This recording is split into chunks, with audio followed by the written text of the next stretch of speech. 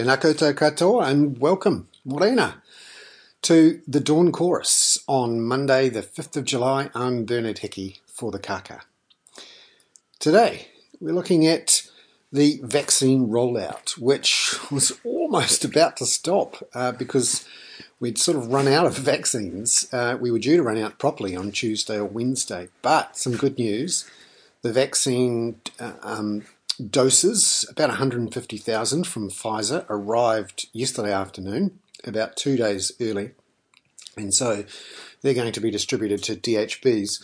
Although the rollout's not going as smoothly as some had hoped, particularly the Pacifica community in Auckland and those in South Auckland are not being vaccinated at the rates everyone hoped for. And this is the key thing, obviously, if we're going to get to herd immunity, we really need to ensure that those vaccines get to everyone. And this is turning into a problem in a lot of places around the world where vaccination rates are getting to 50 or 60% and then they're stalling because hard to get to communities, those that are vaccine hesitant and then outright vaccine opponents are not taking up their doses. To give you an idea, in America, for example, and unfortunately these things have split down political lines, 47% of Republicans say they're unlikely to get the vaccine and 38% say they're not going to get it at all.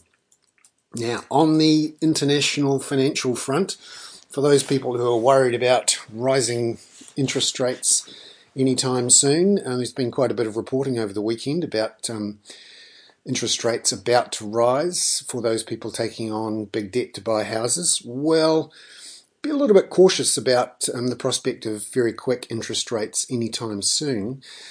On Friday night, Saturday morning, we got fresh news out of the United States, the world's biggest economy, that their jobs market is going pretty solidly. We got 850,000 new jobs created in June. This was above the economist forecast for about 730, but luckily not so far above that people were spooked about the strength of the economy, forcing the US Federal Reserve to hike interest rates anytime soon.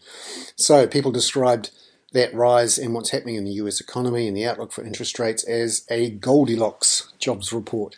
So not too hot and not too cold.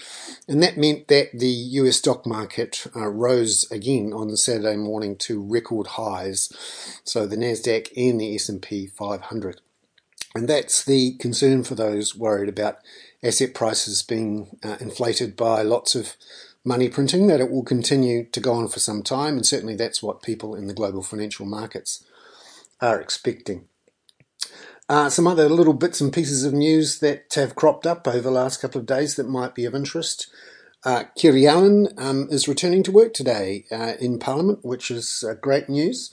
Mark Mitchell, the National Party MP, apparently hasn't ruled out a bid to be the Auckland Mayor in elections next year. We're all waiting to see whether Phil Goff in particular will put his hand up for a third term.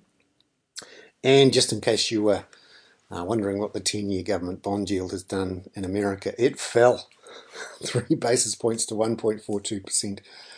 I love myself a good 10-year government bond yield, and for those people who are worried about rising interest rates, keep an eye on that one. The fact that it's at 1.42%, well below its March highs of 1.77%, tells you that at least the global financial markets aren't that concerned about fast rises in interest rates.